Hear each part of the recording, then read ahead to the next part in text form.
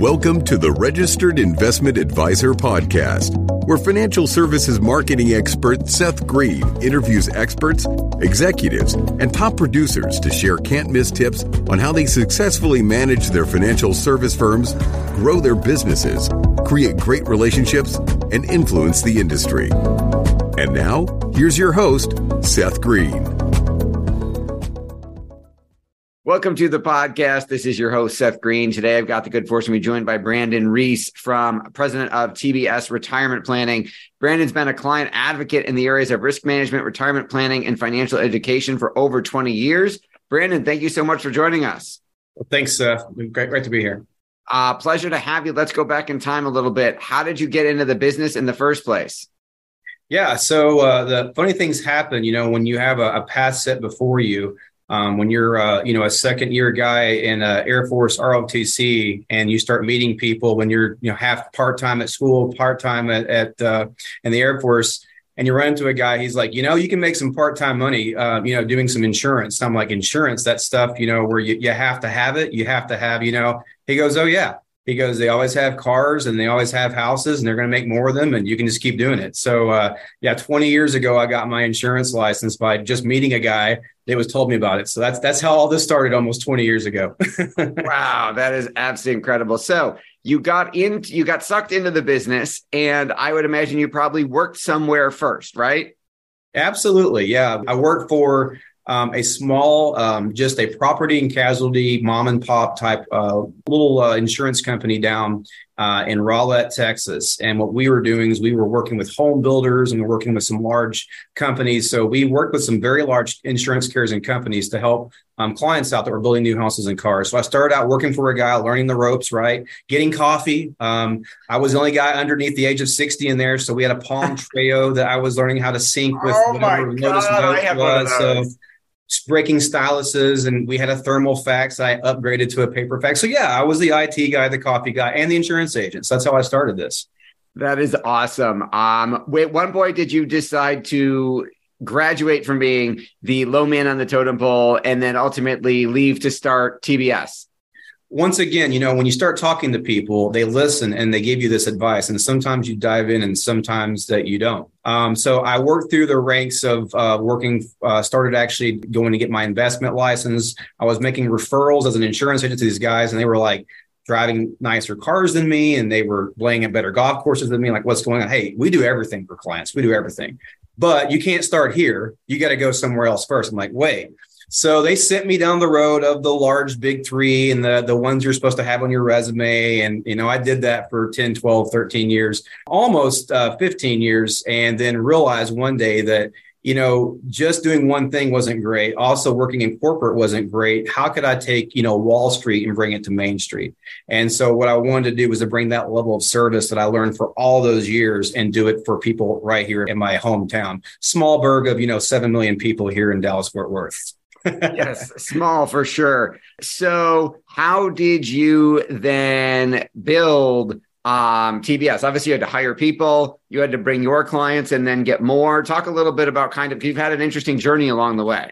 Absolutely. So the interesting thing happens when you're actually doing consulting along with doing a financial planning. So a few years ago, I got my consultant's license to where I'd stepped out of financial planning actually, and I was actually going through financial planners and showing them how to do what we call now fintech, which was looking at financial technology and then trying to integrate that into practice, because technology folks don't speak financial planning real well.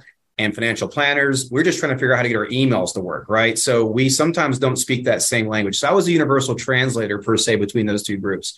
And at that time, I ran into this concept of what it would look like for me, myself, to actually purchase a business and to take my clients that I've had and kind of migrate that together. Difficult because you're splicing maybe two cultures into one. So as I was looking at it, what I looked for was company culture, people who love people, cared for their clients. And then, of course, my expertise has been in retirement planning. So I wanted two things: a place that I could have that would look like and have some employees already there, have sort of the skeleton, and the pieces in place. But I also wanted a place where I could do what I really love doing, which was being on the stage and presenting. So I found a gentleman who was 2 years away from retirement. And he said, listen, all I need you to do is to fill my shoes, and I want to introduce my clients. And then we basically kind of merged that practice. And next thing I know, I wake up and I'm the president of TBS. So not a few things happen between, but that's sort of how it happened. I was evaluating a business, ended up buying it. So, crazier things have happened, I guess. That is very true. And I'm sure there were quite a few things that happened. The longer version of that story should probably be in a book somewhere.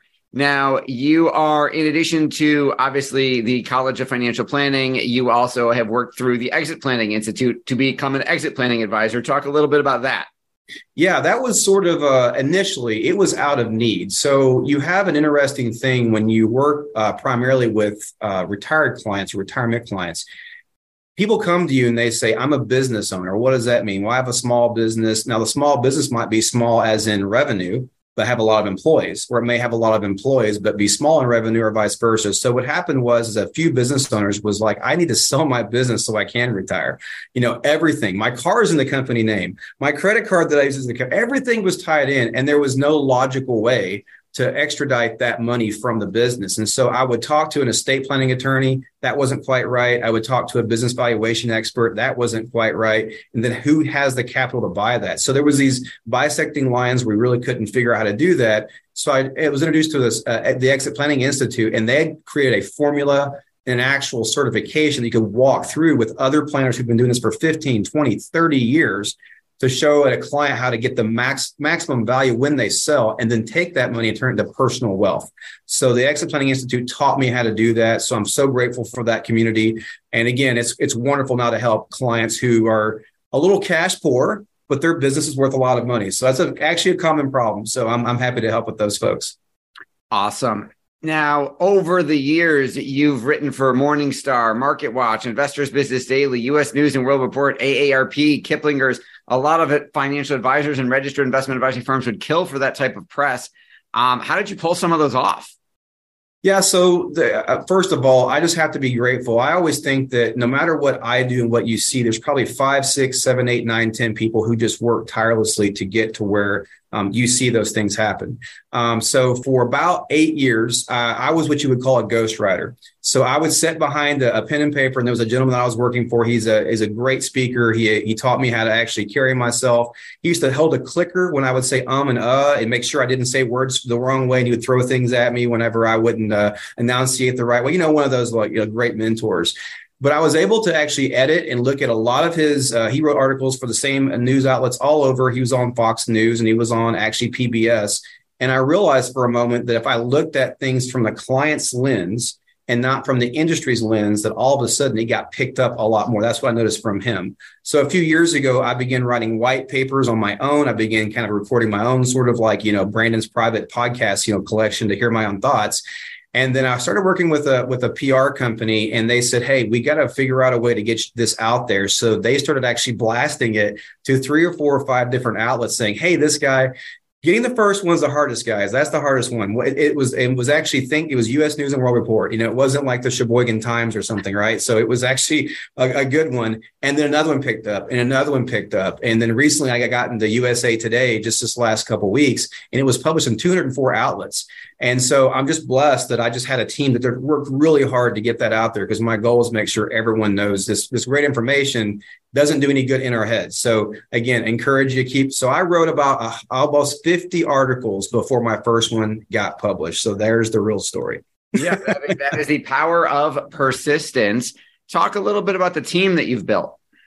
Yeah. So what we have is in my office, we kind of separated. We use a system called EOS, which is, I'll give Gino. Yep. Gino Wickman's been on the show. I love Gino and his team. So love you, Gino. So I went to a few of those EOS conferences, and I was able to figure out if I looked at this business as an operating system, my mechanical brain can do that. So the first thing that I did when I purchased TBS was I was able to take the duties and say, here's the marketing side, here is the operations side, and over here is the financial engine, right? So there's three bubbles. And what I did is I got some people that I really trusted to actually speak into my life, and they're actually trusted directors, and we built those out. And then underneath those folks, we're able to either hire in, or we actually built out, for example, the financial advisors. I hate the word report up too, but they actually, I am their trusted servant. So I make sure that I'm serving the advisors. And we have all of our folks that do the operations. Our operations VP of operations manages that. And then we also have a professional speaker who is also our treasurer, which is a phenomenal way to have people do the same things. But the treasurer is a great position to make sure that the cash flow is working right. Because if I get into the weeds over in the financial side or in the weeds on client applications, my mind cannot be clear enough for me to make decisions that are big picture. And so I can be the visionary that I need to be. So again, is letting me be the visionary and trusting people beneath me to do the things because I support them. Only the org chart are they beneath me. Everything else is an upside down pyramid. I support them. That's my line from Gino there. So yep, we have used that line often. Love it. What are your challenges now? You've achieved so much success for yourself and your clients and your firm. What are you running into now? One of the hardest things that I've found is that I told you before that I was sort of like this fintech guru, and I find myself, balancing. There was a podcast I love. His name is Jay Sheree. He's on calm.com. He's wrote some great books, but he was a Buddhist monk that really was meditative. And all of a sudden he had to figure out how to share this information with us folks who are running around 100 miles an hour. But he had a podcast that was very, I would say, impactful. It talked about effectiveness over efficiency. And so if I make 4 right turns, I can avoid the left-hand turn that causes. I'm that guy. I get in my head a lot. So as all this technology has emerged, and you have CRM, and you have some type of data that actually sends client data, or you have some type of service that sends posts for you on social media. There's great things in all of that, but we spend so much time trying to be efficient, we lose our effectiveness. And he talks about the nothing box, where sometimes you just got a vision. So I think we fill up our schedule with so much stuff and so much time and so much effort that I find myself over planning and overthinking things. Imagine that, a financial planner overthinking. I know that I'm the only one that does that. But if we're honest with ourselves, if we don't have time to get within ourselves and be meditative, or at least, stop from pause, we are not doing our company or our teams good. So again, the biggest delta between me and my success is the space between my 2 ears. That is absolutely the truth. What your passion is obvious. What do you like best about what you're doing? I love changing people's lives. And I have a story I love to tell. And I actually just saw this couple a few weeks ago. And you don't realize the impact that you have on people. But the client was like, I am not going to retire until my house is paid for. I'm just not going to do it. And he wasn't in great health. In fact, he had a bad health report. So his wife and I began working and making sure the budgets were right. Sort of hiding money from one client to the other is not good. But for this purpose, he was trying to make sure that he wasn't spending the money on other stuff while she was trying to help him. So on our last meeting before he was thinking about retiring, he got a retirement package, but I can't do it. In my office, she delivered to him the deed to their house. He cried. She cried. I cried. Yes, I cried. My mascara was running. Everything was going. It was just everything. Why? It's because you speak to people all the time, and you don't realize if they're listening to you, or they're impacting or being impacted. But I changed that family's lives. We found out later that gentleman actually had cancer, and we found out later that had he stayed in that stressful environment, he might not be with us anymore.